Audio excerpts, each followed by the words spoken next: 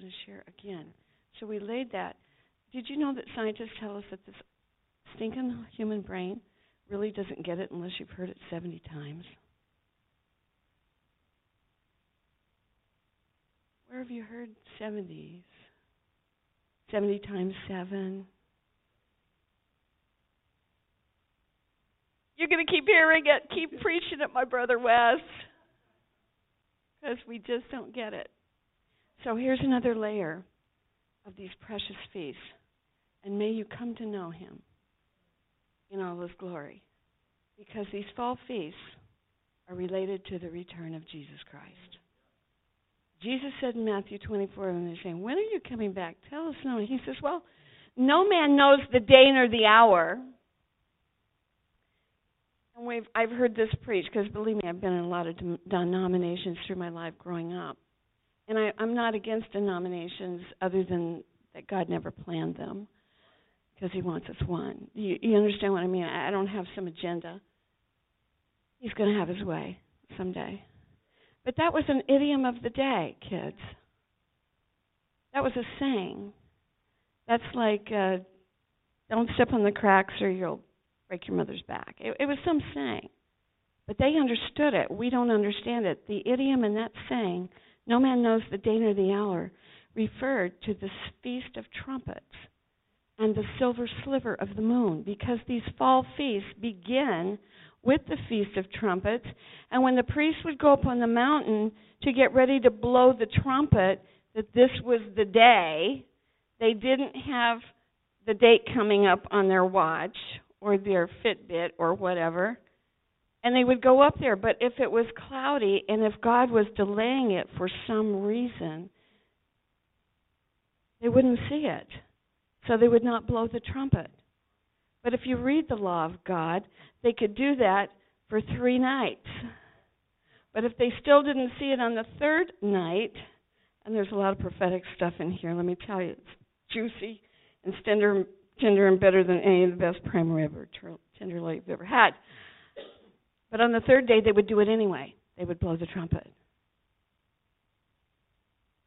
Some years we have to add days to our calendar, don't we, to make all the solar systems right?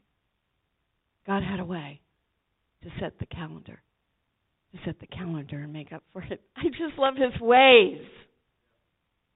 So this was an idiom. No man knows the day nor the hour. And as we use God's calendar, we know that these feast dates change every year. And they go, why do you guys keep changing the dates?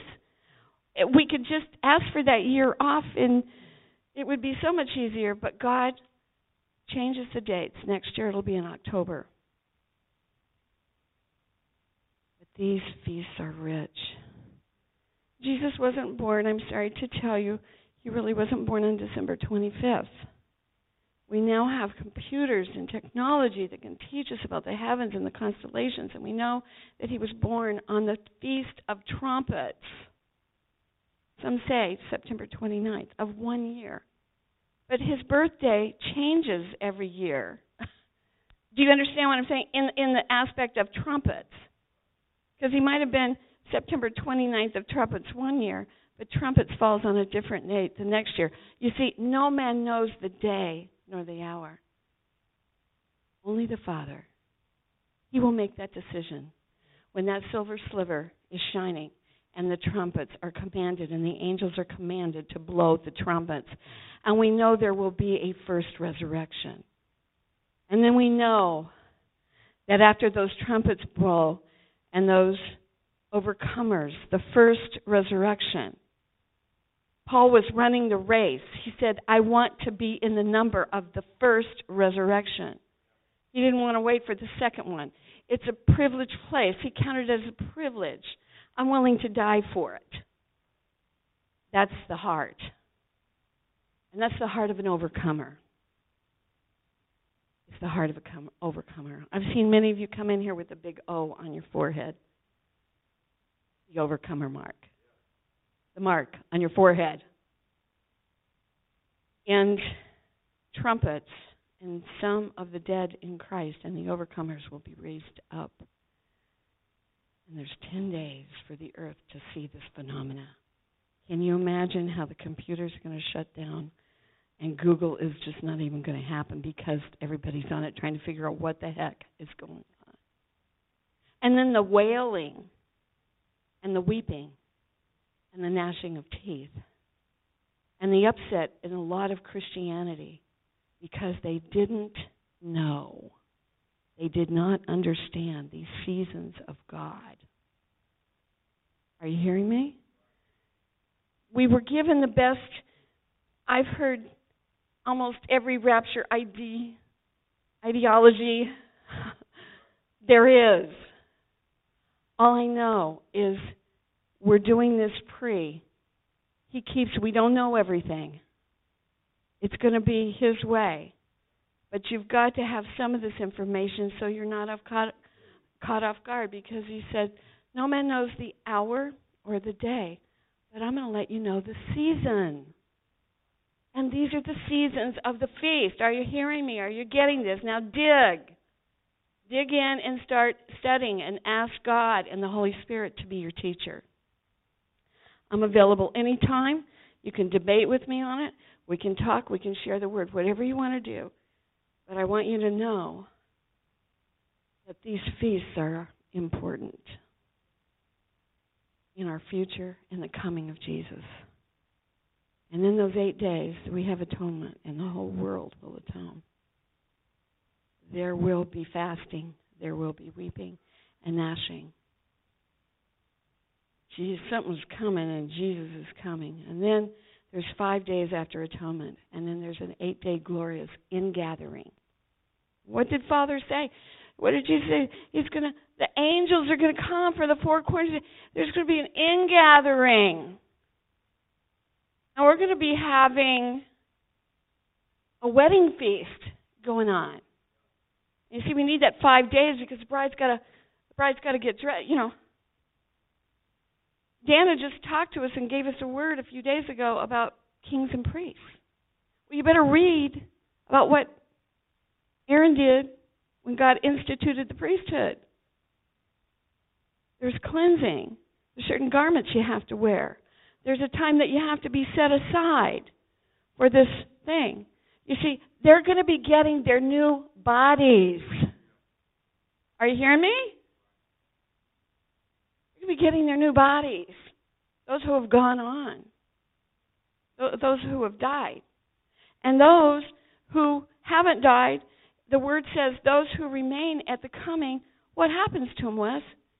They changed. Did you know you didn't have to die to get this transfiguration, this glorification, this new body?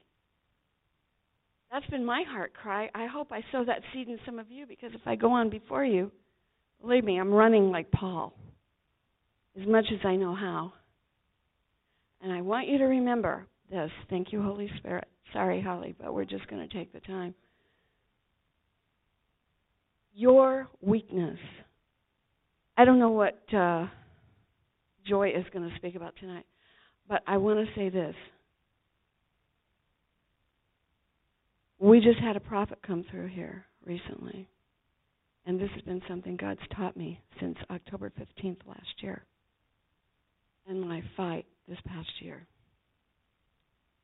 Paul said, I'll boast, the only thing I'm going to really boast about is my weakness.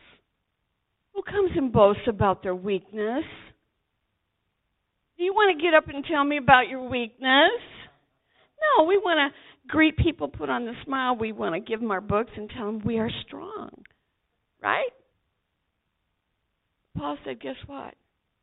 It was at the end of his life.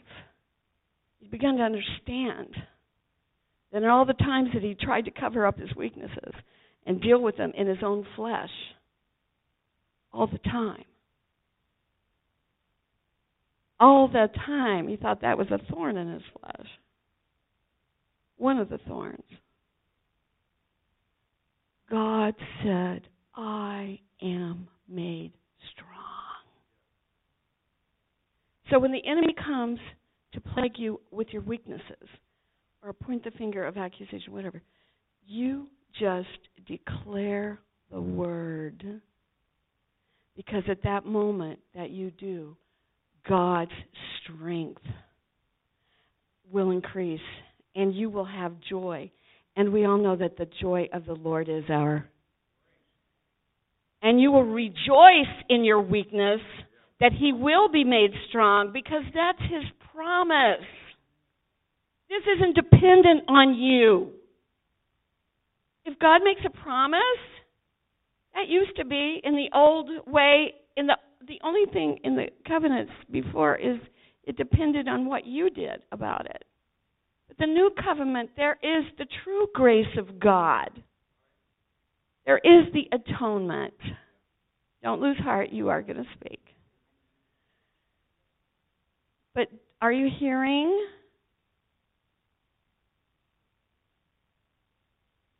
Hear. Have ears to hear and eyes to see. Let's move. There's a shift coming. We're heading towards the middle of the feast. And in the Word, Jesus, they would say, come on, come up to the Feast of Tabernacles with us. And he said, well, no, I'm not coming because it's not my time. And they're like, well, what are you talking about? Time? Like, well, they didn't even get it. Because his first coming was associated with Passover. Christ, our Passover. The Passover lamb. But his second coming, he finished that work. He laid his life down, and the blood now covers our sin. Amen? So we can operate. But when the feast comes, oh, I love you, Jesus. All the Passover celebrations before told the story for millennia of the Passover lamb. Kill the lamb, sprinkle the blood, cover the lentils. But there's another story about Jesus. It's at the Feast of Atonement. It wasn't a lamb they sacrificed, it was 2 goats. One goat's blood, his throat. That blood was taken in once a year. I want you to know, some people think it was lamb blood. It wasn't. It was 2 goats, kids. Read your Bible. That blood was sprinkled on the mercy seat. Then when that was done, they came back out. When the priest came out, he laid hands on the other goat without blemish. Was he blessing the goat? No. Actually, it was a curse. It was the judgment of God on all the sins. And that's the first time we see in the Bible the law, it's not written, the law of transference. Do you hear? The spiritual law of transference. Just as we can speak both blessing and curse out of our mouth, you can lay hands on someone and transfer something. It happens all the time in rapes and murders and things like that. Those spirits. All the sins, all the spirits, everything that had happened in Israel that whole year was transferred to this goat. And what happened to it, Holly? Because I asked her if she knew last night. The second goat, they would take it out into the wilderness. They were supposed to just let it go, but we try and help God, and so they would push the goat off a cliff to make sure it died. You know, they were supposed to let it go to a man that was ready to receive it. This invisible man was meant to be the Holy Spirit that would take and deal with this. But she just told you, what do we like to do? We like to help God. We like to help God. They did not want that goat. See, it's just this thing. They didn't have the faith, nor did they have the trust in God to fulfill what he told them to do. So they helped him and shoved it over the cliff so that thing would not come back to haunt them. They were terrified the sins would come back in sometime that year. Somebody would see that go, oh, I saw the goat.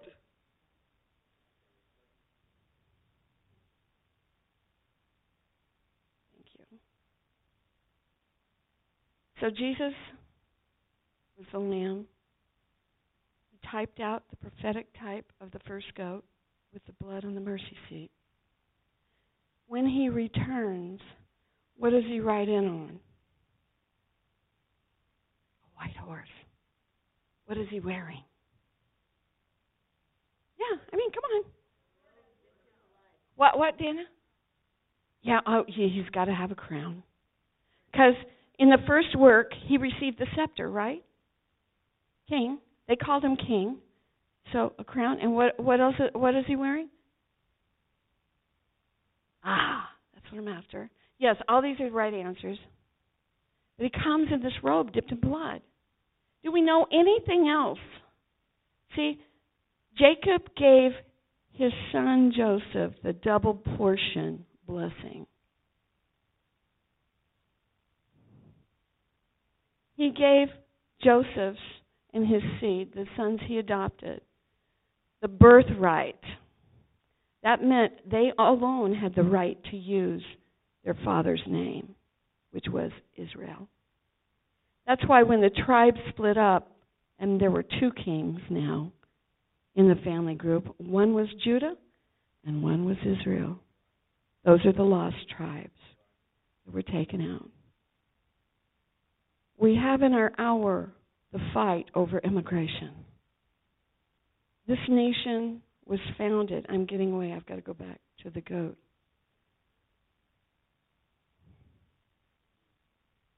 Everybody's worried. I have lots of Messianic friends.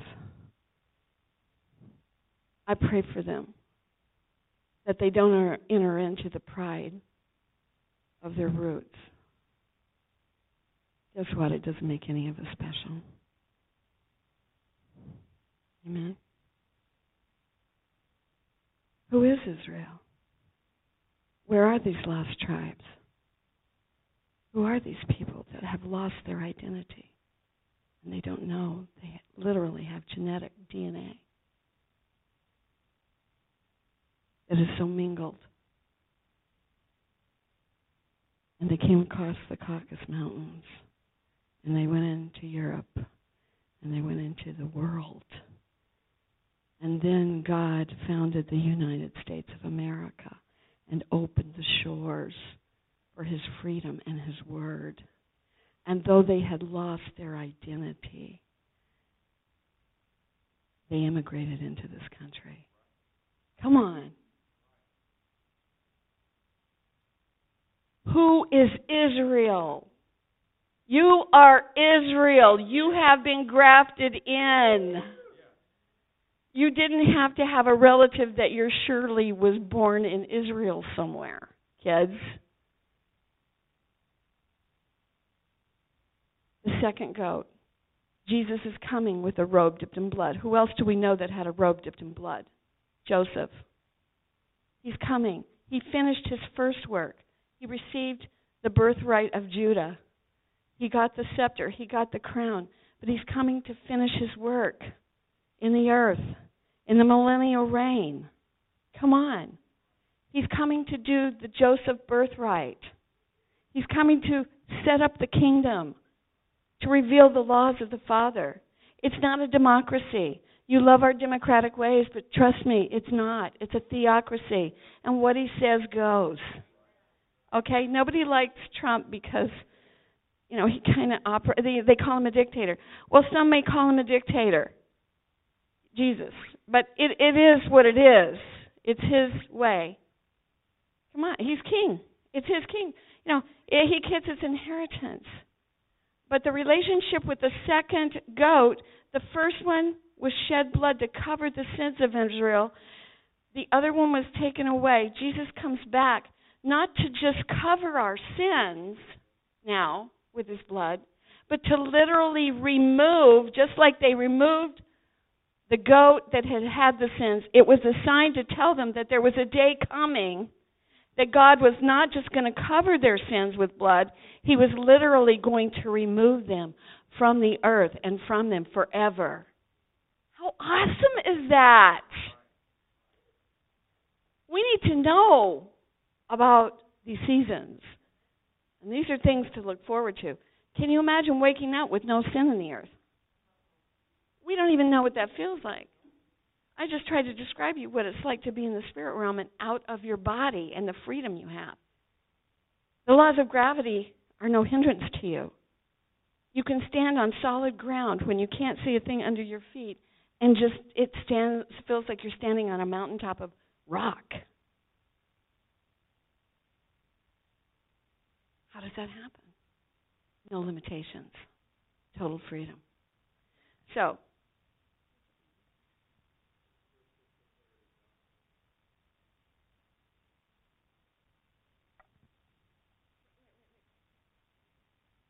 just for clarity, in Zechariah 3, where Joshua was standing before the Lord, and Satan was there.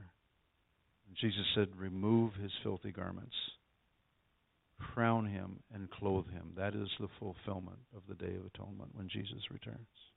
We work hard the best we can to humble ourselves and repent. He's made a way for us to be forgiven. But what will he be when we actually experience what Joshua experienced? And that's removed. Then you become clothed with his righteousness. Amen.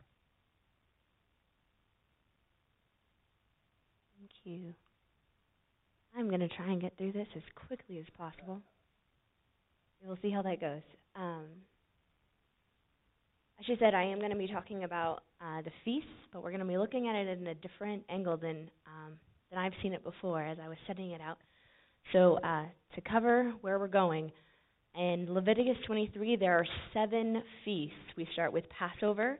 The next day is unleavened bread. After the Sabbath, we have first fruits.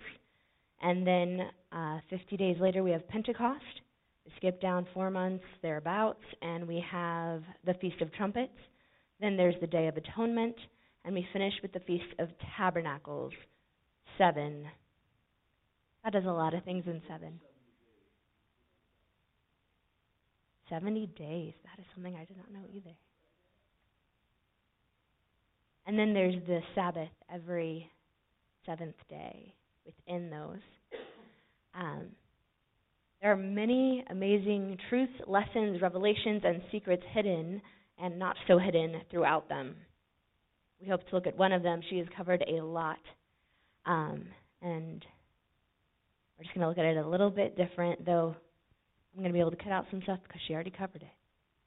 God does that. We find in the Gospels that Jesus asked questions to the church in each feast.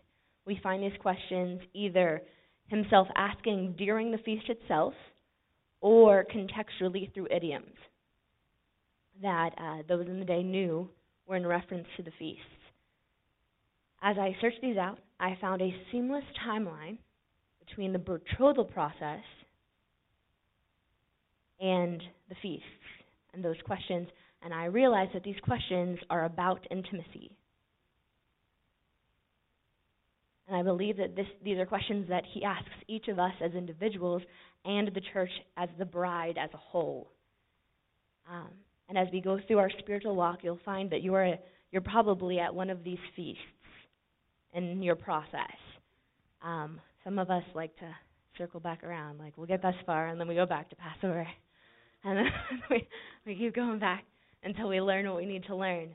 And as well, as she said, that there's we've completed through Pentecost, and now we're waiting for trumpet. So as the church as a whole, we are also in a position, and so I'm going to pause there when I get there to kind of talk about where the church is as a whole with those kinds of questions. So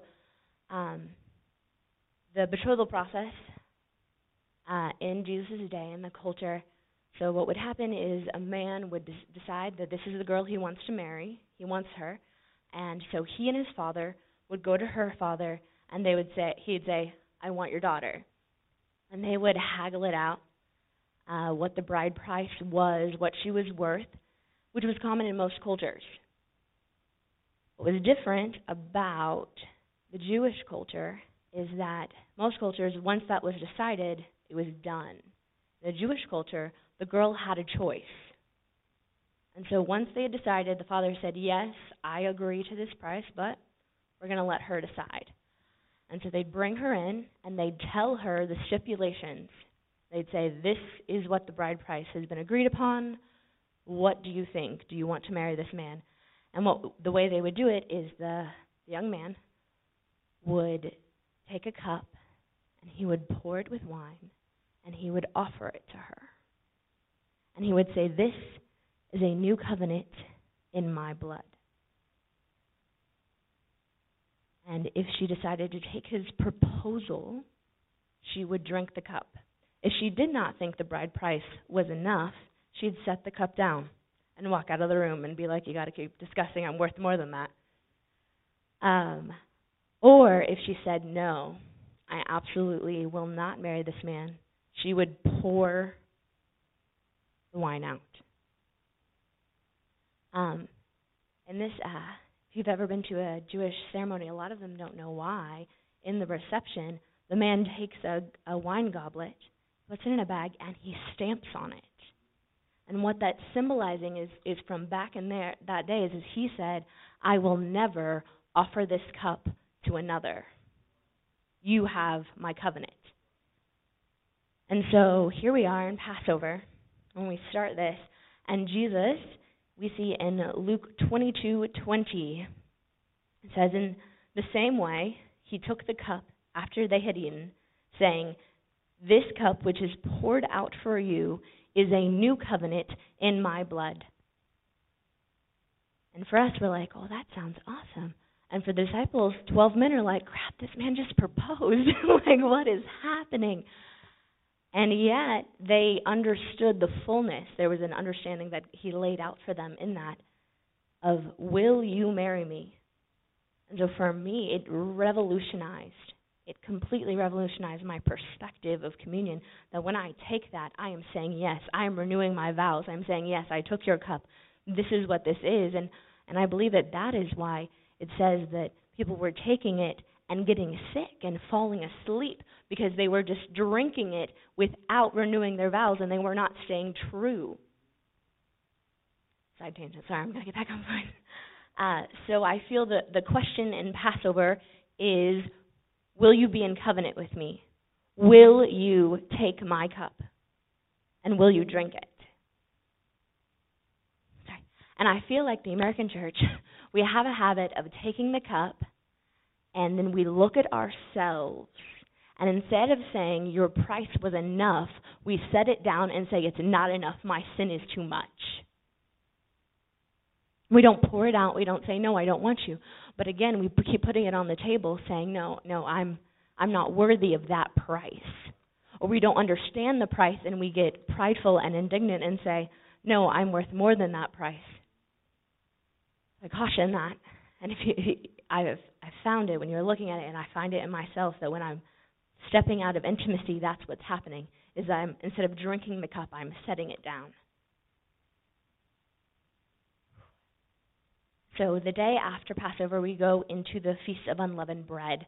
If you do not know, according to that timeline, we have Passover. Jesus celebrates with his disciples. That means he died on unleavened bread. And in the Passover, just before the cup, he says, he takes the afikomen that has been broken, and the unleavened bread, and he says, "This is my body broken for you." And so he clarifies that he is the bread of life. And as I was searching that out and I was looking at it, I was reminded of another place where he's talking about eating his flesh and drinking his blood over in John chapter 6, verses 48 through 58.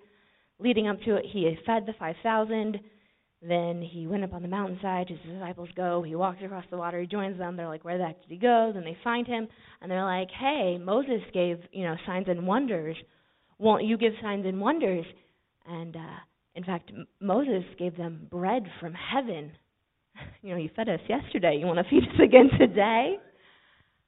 And he says that the bread didn't come from Moses. That bread came from the Father. And then starting in verse 48, he says, "I am the bread of life. Your fathers ate the manna in the wilderness, and they died. But this is the bread which comes down from heaven, so that one may eat of it and not die. I am the living bread that came down out of heaven. If anyone eats of this bread, he will live forever. And the bread also which I will give For the life of the world is my flesh. Again, he's telling them what he's going to do. Then the Jews began to argue with one another, saying, How can this man give us his flesh to eat? So Jesus said to them, Truly, truly, I say unto you, unless you eat the flesh of the Son of Man and drink his blood, you have no life in yourselves. He who eats my flesh and drinks my blood has eternal life, and I will raise him up on the last day. For my flesh is true food, and my blood is true drink. He who eats my flesh and drinks my blood abides in me, and I in him. As the living Father sent me, and I live because of the Father, so he who eats me, he also will live because of me. This is the bread which came down from heaven, not as the fathers ate and died. He who eats this bread will live forever. So understanding this, that they know that sinless bread, because leaven represents sin, that this is him standing it. And there's a point relationally, to jump back into the betrothal section. So she said yes, she's taken the cup, and then there's this relationship that has to be developed. Okay? And we find ourselves in this relationship, and Jesus keeps going, do you want my hand? Do you want my works? Do you want my signs and wonders, or do you want me? Now, understanding, when you have him, you have the rest. But if you're only here for what he can do for you, this is not an intimate relationship, and he didn't offer his cup of covenant for something that isn't intimacy. He wants intimacy. And again, this is before the wedding. This is relational intimacy. And that is what he wants with you.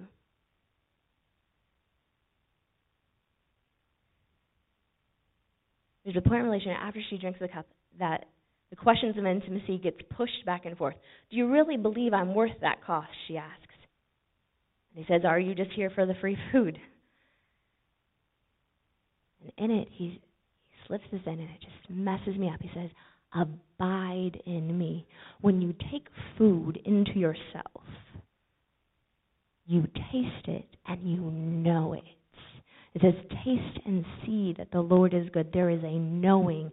There is an experience when you take him into yourself.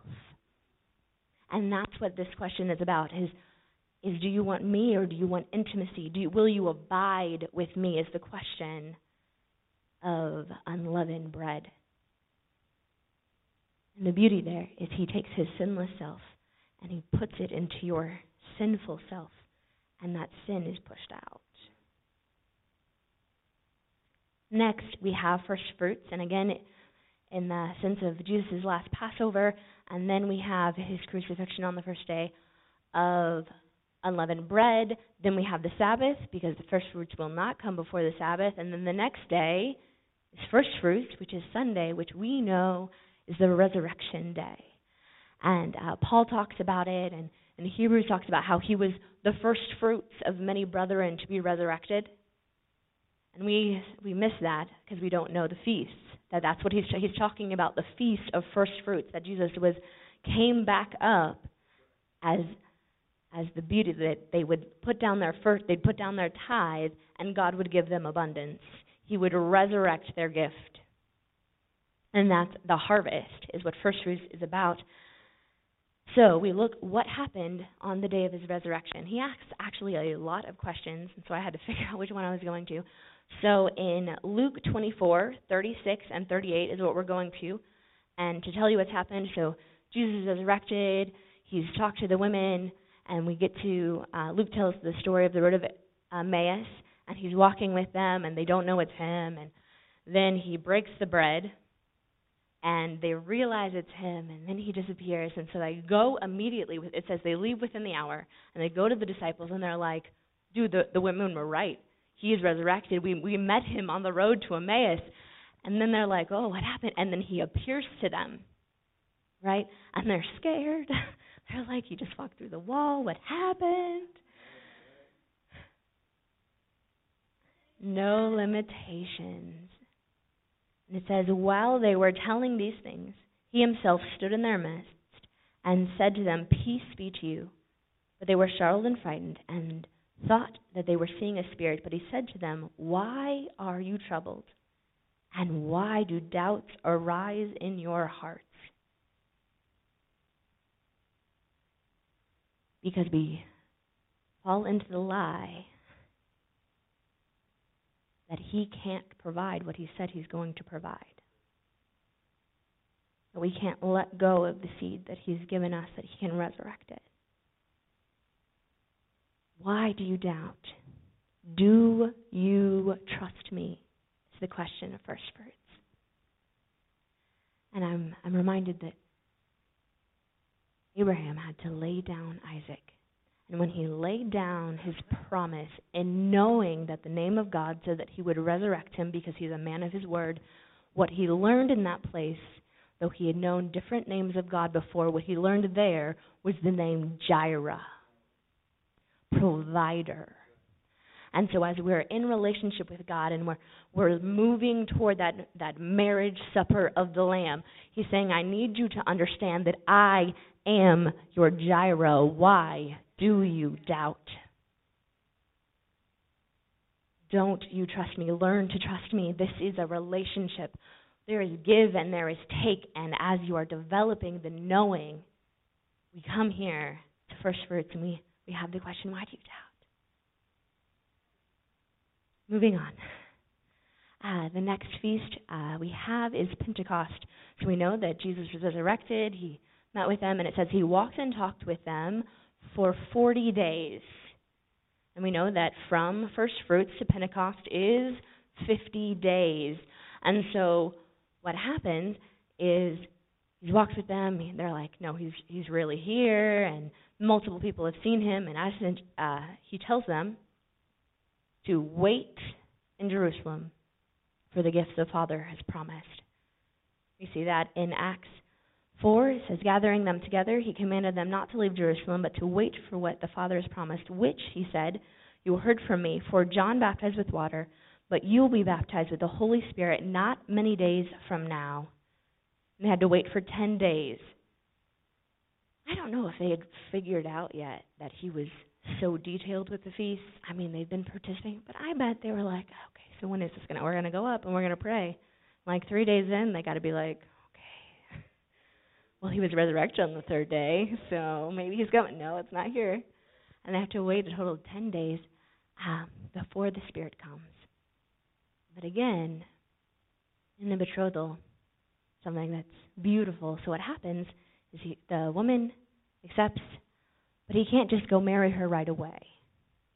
The custom said he had to go to his father's house and he had to build her house for her to come live with him. And so Jesus said, I go to prepare a place for you. That's what he said. And he tells us that there will be many mansions and there are many rooms in the house. I believe it's in John 15. And so he has to go away and he has to prepare the place. And again, reference there, he could not go get her. He couldn't like throw up a shanty and be like, I'm ready, let's go. The Father had to say, it's ready. Is it ready yet, Dad? No. You got to fix that. That bed is not comfortable. You got to get a few more things on there. That roof is leaking. You got to fix that there. That wall is probably going to fall over. We got to reinforce it over there.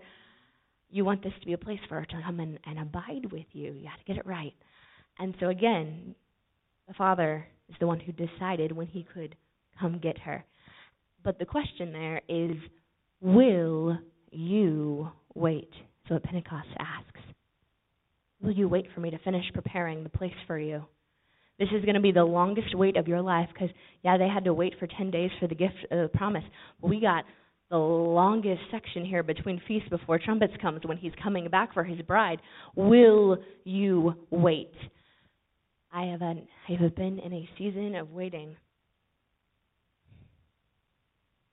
for a long time now. God, I've moved from sitting to standing. It's great. People are like, that looks like the same thing. You're still not moving. I'm like, no, this is sitting and this is standing. I'm standing. I feel like Bob the Tomato. But this is here. And so in it, I had to learn how to wait and what the advantages of wait. So I started studying out the word wait. And there are a lot of verses about waiting in the Bible. And the Hebrew word for wait that we see most, and again, in Acts it's in Greek, so it might have been the word he used. I cannot guarantee that. What I can tell you is that in Isaiah it says those that wait upon the Lord will renew their strength. That wait. There are a few other waits that I'm going to cut off because I'm going to try and keep going. That Hebrew word is kavah. In English-ish, it's spelled Q-A-V-A-H. Kavah. And kavah has 4 basic translations. Kavah means to wait with expectancy, earnestly wait. It means to wait like a server waits on a table. It's an active word. And it means to listen as you wait. And then this one has just messed me up. Kavah means to bind together as a rope. So what happens is when you are waiting with someone or for someone, you're binding your soul together with them.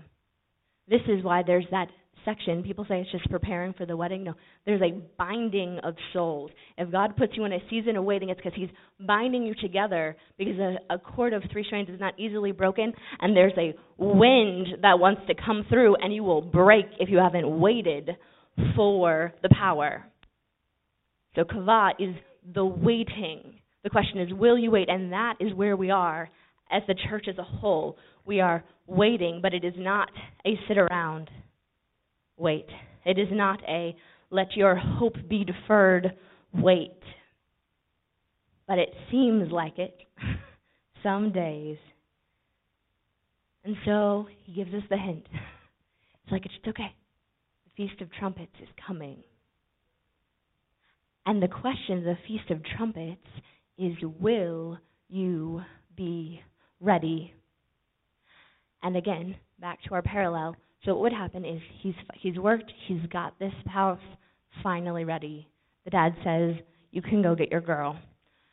So he has a friend in his stead who goes and delivers letters and talks to her and is making sure that she's ready. And so he gets to go to the friend of the bridegroom and says, I get to get her tonight. And so the friend of the bridegroom, sun goes down, goes and before the sun goes down, goes and shouts to the city, behold the bridegroom, come out to meet him, so that she knows, all that stuff that I've been preparing right over here, my wedding dress, my wedding gems, I got to get those on. I got to go get my bridesmaids and make sure their lamps are ready. I got to get ready and I got to go because he's coming and the call has come. And so are you ready? That's where we're at. And the Holy Spirit is calling with the bride, hey guys, we got to be ready, he's coming. Hey guys, we got to be ready, he's coming. And what happens is instead of just waiting, there's a preparation that happens. And that is where we are as a church. We are in preparation for the Feast of Trumpets. And again, she actually already covered about the idiom there with that question. No one knows the day or the hour, not even the angels in heaven, nor the Son, but the Father alone. Preparation keeps us from letting our hope get deferred. He woos us in this place. I don't know if you've ever known a bride who is in love with her groom, and as she's getting everything about the wedding day is about getting ready for that. Everything about the wedding day is about getting ready for the intimacy. Everything about the wedding day is the wooing, that when she does it, she's thinking of him and he's thinking of her, and that is what's happening. And you have to keep your eyes on him. The problem is when you don't take your eyes off him, you're still preparing. What happens is you get bridezilla, who's preparing for the day and not for the groom. And that's a lie that the church falls into, is we become bridezillas looking forward to the day of his return, but not to the groom who's coming back for us. So don't get caught up in your preparations and not knowing that you're keeping your eyes on him.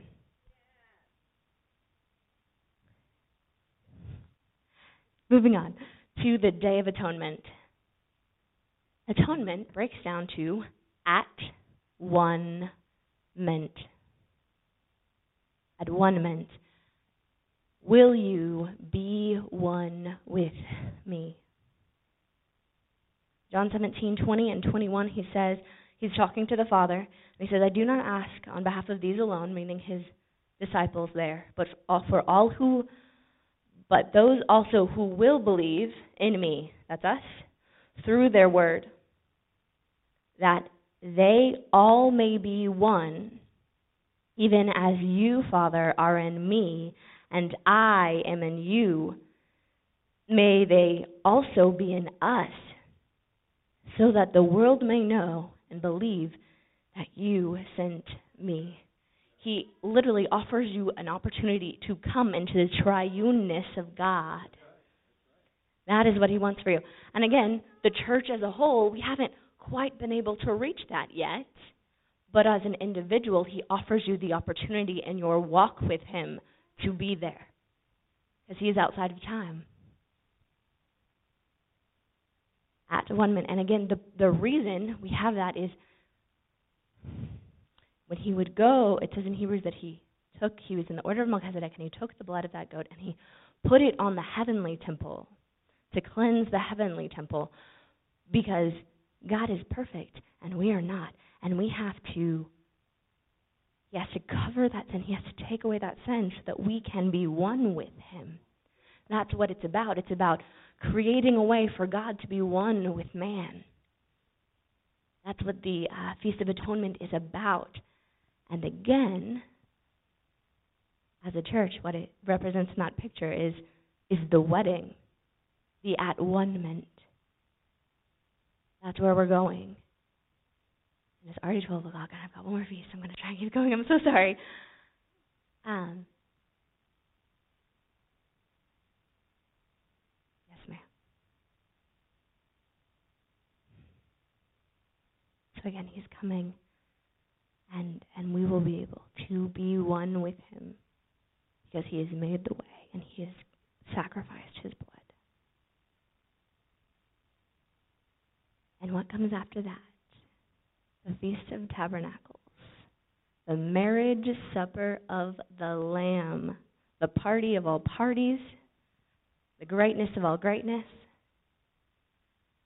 And part of the wedding there's all sorts of things inside the Hebrew wedding that I'm actually going to kind of skip over because it's slightly irrelevant. The point is the oneness. But they would go and they would consummate that marriage right there in the side room so that they could say that she was still a virgin, that she had made sure that she was pure, that she had made sure that she was clean, that she was prepared for him during that feast.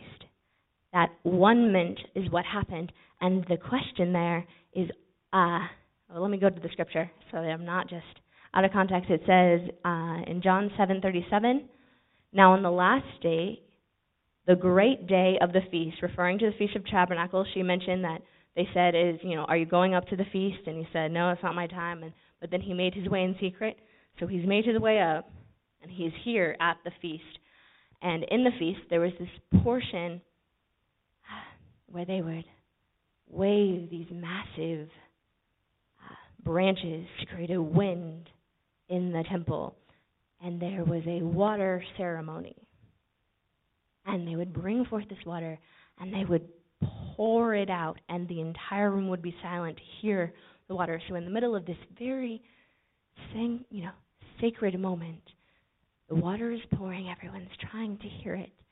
The wind, they've stopped all of the movement, and he stands up, and he says, Jesus stood and cried out, saying, if anyone is thirsty, let him come to me and drink. He who believes in me, as the scripture said, from his innermost being will flow rivers of living water. Are you thirsty? Will you be satisfied? Do you want to just let my water, do you just want to drink my water, or do you want to be one with me so that it can flow out of you and heal the land? Do you want to be one with me so that I am living water inside of you, just seeping out into everyone around you? Will you be satisfied with me, or will you go look for something else? That's the question of Tabernacles, are you thirsty? Do you want that water in your belly? And do you want to be so satisfied that it makes other people thirsty? That's the question of the Feast of Tabernacles. That is the call. This is the 7 questions that I found in intimacy and in relationship is, and I had to ask, am I still just playing with the cup? I'm going to drink it. I'm not going to drink it. I'm going to set it down because of my doubts or my inhibitions or my pride or my insecurity. Am I going to drink the cup? And then am I going to take him, the pure, unleavened bread, into myself? And will he be enough, or am I looking for what he can do for me? Am I just here for the free food? And again, fresh foods, do I trust him? I find that I get stuck there a lot. Like something will happen and I'll be like, oh God, how is this going to work out? And he's like, do you trust me? I'm like, yes, I choose to trust you. Help me. I have faith. Help me to have more faith. Yes, I will trust you. And why do you doubt? Have I not proven that I am Jireh? That I can provide everything you need? And will you wait? I would say if you've never been in a waiting season, part of me is like, I hope you don't have to go through it. It's pretty rough. But part of me, having learned Kavah, I hope you get the opportunity, because being bound to him is like nothing else. And even waiting with my husband in this season, that there were some not so bound places in our marriage, and he sent us into waiting, and those have been bound together. And there are friends that I didn't know that they were that close, and then we go into this waiting season and we are bound together. And even as a church, in the simple waiting on the Spirit of God, what will happen is you'll be bound together as a congregation and with the Holy Spirit. Kavah, will you wait? And will you be ready? Are you being complacent? Are you saying, okay, I'm going to stand here, and God moves, and you're like, but it's still really comfortable here. My feet hurt. I don't think I can walk. And he's like, but I'm moving on. Will you be prepared, or are you just going to wait for me? Are you stuck on the last feast? Or will you move on and be ready? And will you be one with me? He wants intimacy with you. He wants you to be part of him and him to be part of you. Will you be one with me? And you cannot get there. You cannot get to the at-one-ment unless you've said yes to the covenant. Unless you agree to desire him and not his hand. Unless you agree to wait for him and tarry with him and be ready for him. You won't even get here if you're not ready. Like you can't get there. And so in your walk, I encourage you, if you want intimacy with the Father and you feel like you're having trouble getting there, look at the steps and see which one you haven't got into place. Do you trust him? And once that comes, will you be satisfied? I don't know how you cannot be satisfied, but we are crazy people. Stupid people. Will you be satisfied? Will you let his living water flow out through you? And will you make those around you thirsty? Will you make them thirsty? That, I believe, is all I have for you today. Is there any verses that you guys needed references for, or questions, before I hand this mic over? I can email them. It's just in notes. Absolutely. Yes, ma'am.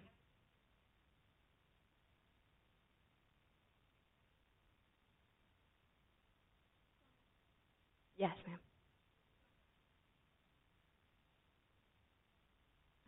They're awful, aren't they? Absolutely. Yes, ma'am.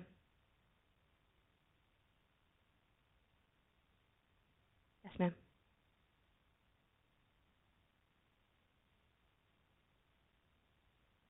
Yes, ma'am.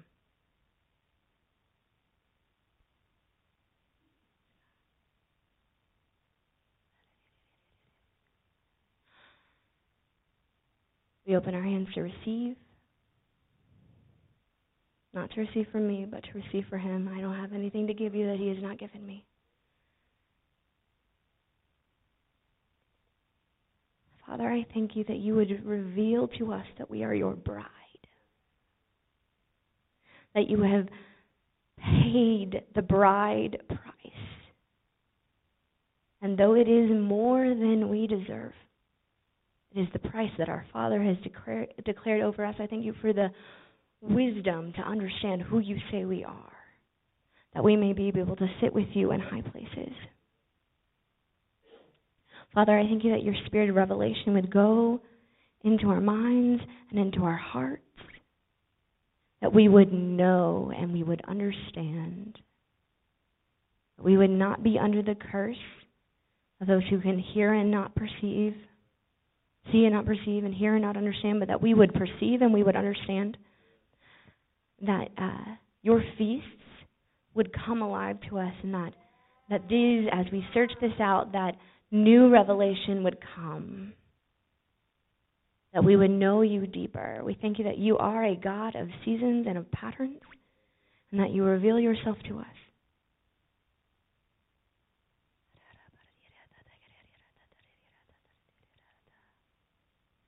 Give us a revelation of this process and where we are. Make us aware of where we are, that we may move forward.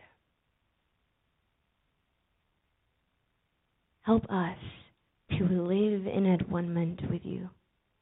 Help us to be satisfied with you. Help us to be so satisfied that everyone around us is jealous for our satisfaction. Father, I thank you that you would pour out your Spirit and that your living waters would ignite in their bellies, that they would flow out and create a river that flows out of this place into everywhere that they go, that the river's current would be so strong that people would be caught up in them and be overwhelmed by your goodness and overwhelmed by your grace and overwhelmed by your mercy. I thank you that you are binding us together. Thank you that you are in the waiting with us here and now. I thank you that you are binding these people together as they receive your revelation.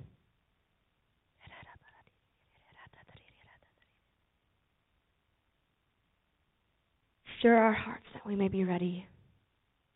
Stir our hearts that we are not complacent.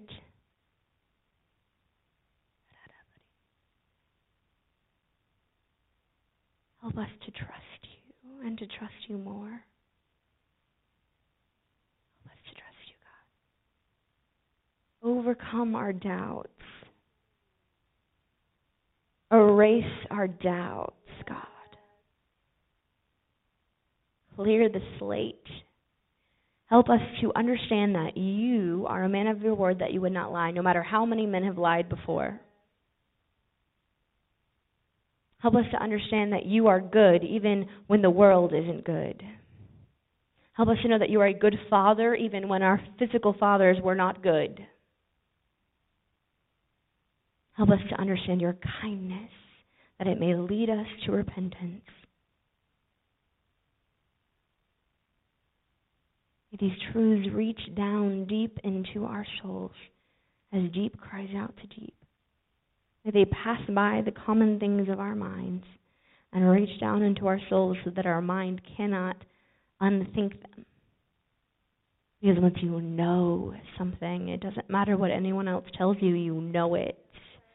Like a woman who knows that there's a quickening in her womb. No matter what you tell her, she knows that there is life inside of her. Father, give us that kind of knowing. Give us that kind of knowing of your word and of your presence and of the rivers of living water that you would love to flow through our bellies. And I ask, Father, for an understanding that we would be able to articulate to those around us who are thirsty, because we are rivers of living water, that they would become thirsty, that our words would be your words, the very words of God. We would be able to articulate what you have done, that the blood of the Lamb and the word of the testimony would make a way.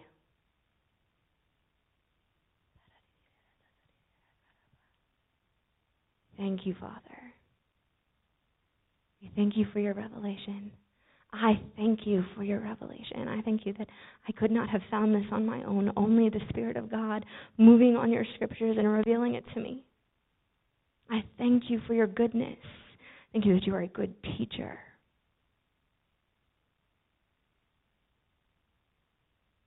And may we go out from here in the assurance, blessed assurance of knowing your truth. For those who have never heard of these types of feasts and the cultures around them, that understanding would come to them even without their past knowledge. I thank you that they would be able to understand it even more than the rabbis who study them. Thank you that you said that we have your mind, the mind of Christ, and you are the one who orchestrated them. Give us that understanding. Give us that understanding. Thank you for honoring us and choosing us and cherishing us as your bride. Help us to stand as your bride. Help us to stand as your bride. I thank you that in betrothal they were already considered married. It was done. The covenant was laid. I thank you that even though we are waiting for that day, we are already yours. We are already yours. And you do not believe in divorce, because you want to be one with us.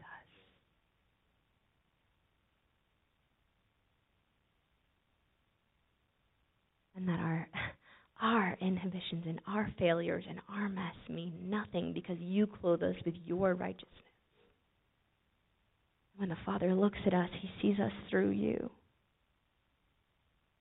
Thank you, Jesus, for your sacrifice. I thank you for the bride price that you are willing to pay. I thank you, God. I thank you.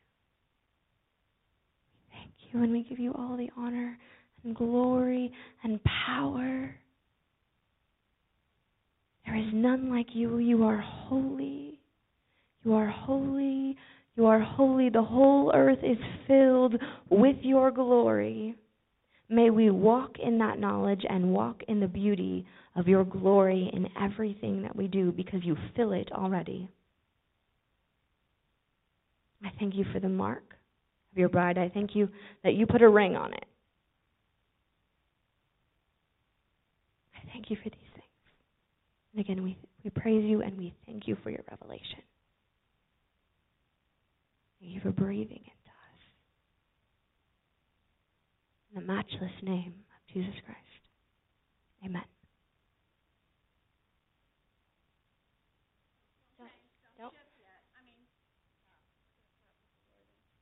But don't shift in the spirit yet. Wes, are you having any anointing on your hands or no? Well, I'm feeling that anointing, and it's not something I normally get. So I thought, well, are you having it? I just we're going to change. We're going to be led of the Spirit. All the speakers know. I don't want her to have to cram what she has to share. and there's an anointing here, it will totally shift everything.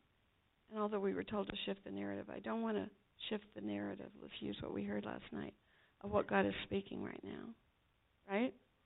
Because when you eat a huge meal and somebody's prepared a delicious dessert, you don't appreciate it. Are you following me? Are you okay with that, sister? I know she is. She is. Well, we will, and I know Betty's willing to share her time tomorrow morning. She is going to be speaking tomorrow morning, but she'll share with that so you guys can talk about it. But I mean, no, let's not. Everybody just take in a deep breath and say how good that meal was. How good the meal and the banquet He's prepared for us this morning, all of it, from the intimate moments of just our meditation on Him this morning as we prepare to receive Him. I did see, we've got angel visitations here during this. I'm not the kind of person that talks about all this hoopla. Some people talk about it to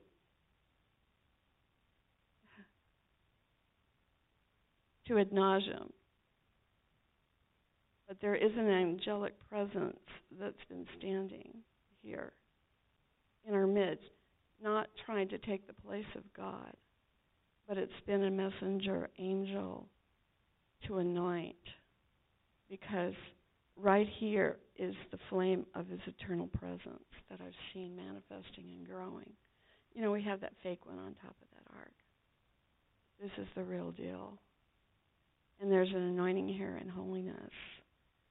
So that's why it was important to me. It's been here. It was manifesting larger and larger before everybody even arrived here, since atonement in that 5 days. So I want everybody that's going to speak up here to really be prepared for that. It's about Him. And you've brought that to us this morning. So I'm just going to lay my hands on you with this anointing. Could somebody come hold this microphone for me? I want to lay both my hands on.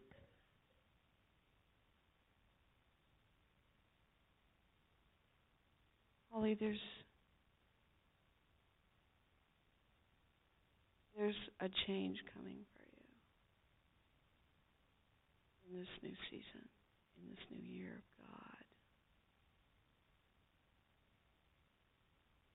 Everything you've gone through so far,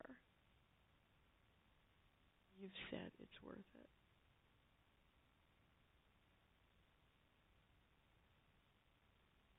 It's worth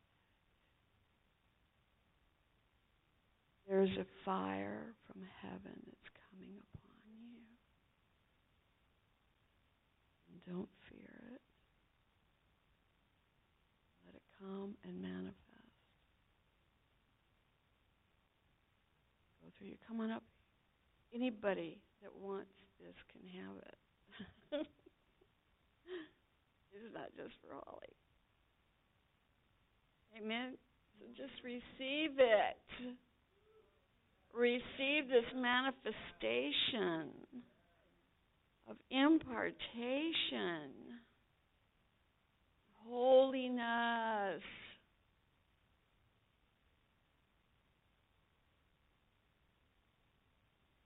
As sweet as you ministered, I saw flames coming out of your mouth. And these flames aren't like flamethrowers, but they're meant to, as the Lord continues to anoint you and He continues to teach you, because this is what it's all about. Into me see. Intimacy. Intimacy. Intimacy. Our hearts are ravished. Our hearts are ravished. We say we're ravenously hungry. And we are ravenously hungry and thirsty. We eat your flesh. and we drink the cup. And we say, we will. If you are ready to say this, tell him this morning. It may not be your time, but for those of you who are ready to say, I will drink this cup. Even Jesus said, if this cup could pass before me, but there's times that we have that in the seasons of our lives, but he said, never mind what I'm saying and asking you for. Not my will, but thine be done.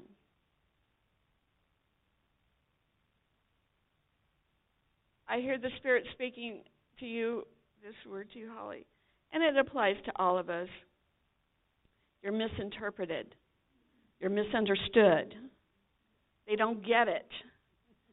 She's weird. I don't get her. I don't get all this Jewish stuff. Well, you don't get it because it isn't Jewish. It's for the sons. It's for the bride. It's for the overcomers. It's for the barley company.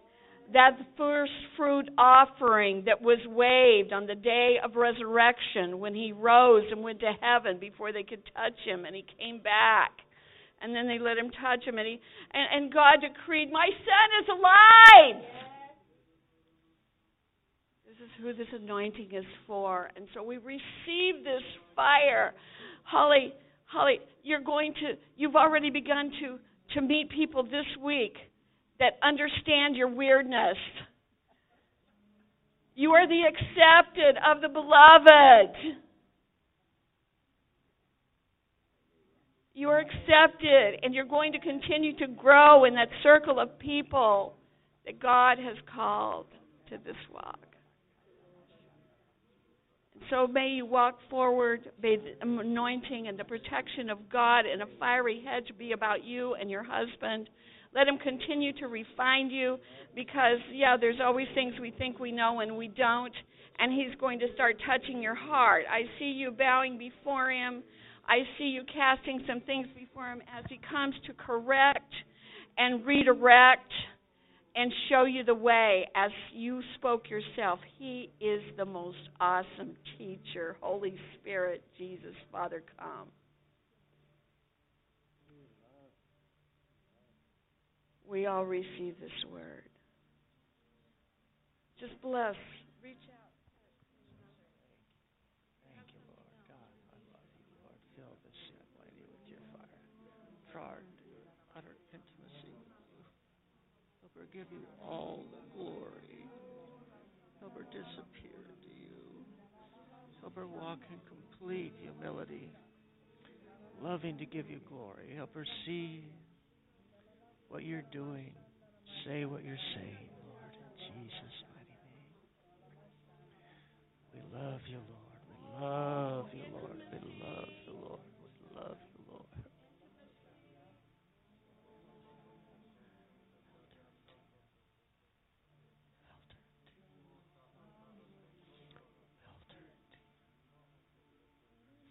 Thank you, Jesus. Thank you, Jesus. Thank you, Jesus. Thank you, Jesus.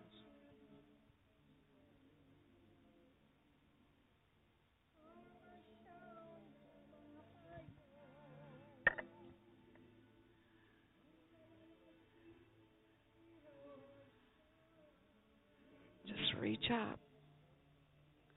Everybody just reach up and make that last grab, holding on moment is touch him, lay hold of him like you never have before.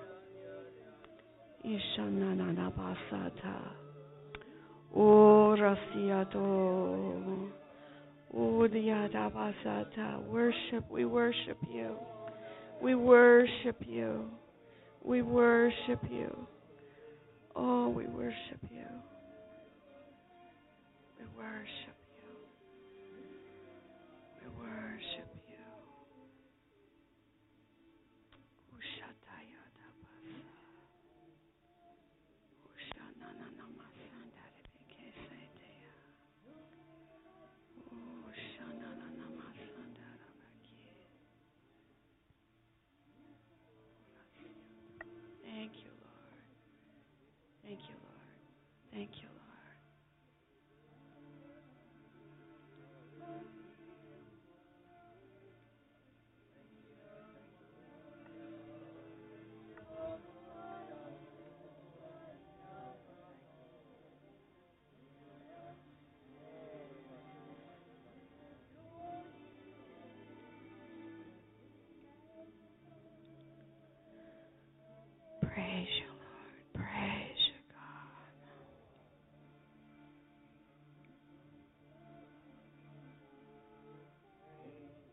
we will make ourselves ready.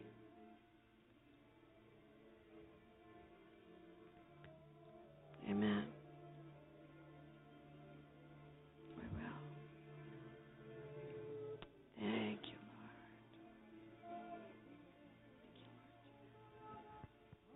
I feel like I'm supposed to say something, and the Bible says that the knowledge of the Lord will cover the earth as the waters cover the sea, and that Jesus said, out of your innermost being will flow rivers of living water. So I just feel like the Holy Spirit wants to remind us, you're not the ocean. You're one of the rivers. You're not going to do the whole thing by yourself, so never get to thinking you're the ocean. Just be one of the rivers, and rejoice in all the other rivers, and together the Lord will fill the earth with the knowledge of the Lord. So let's thank God for all the beautiful rivers He's raising up. Let's never think we're the ocean. Be faithful. Be the river you're created to be. Rejoice in all the other beautiful rivers God's bringing forth. Be faithful, be faithful, be faithful. Hallelujah to Jesus. And we want to walk in absolute humility till we just basically disappear into Him. And then that's what we want. Amen. Thank you, Jesus. Thank you, Jesus.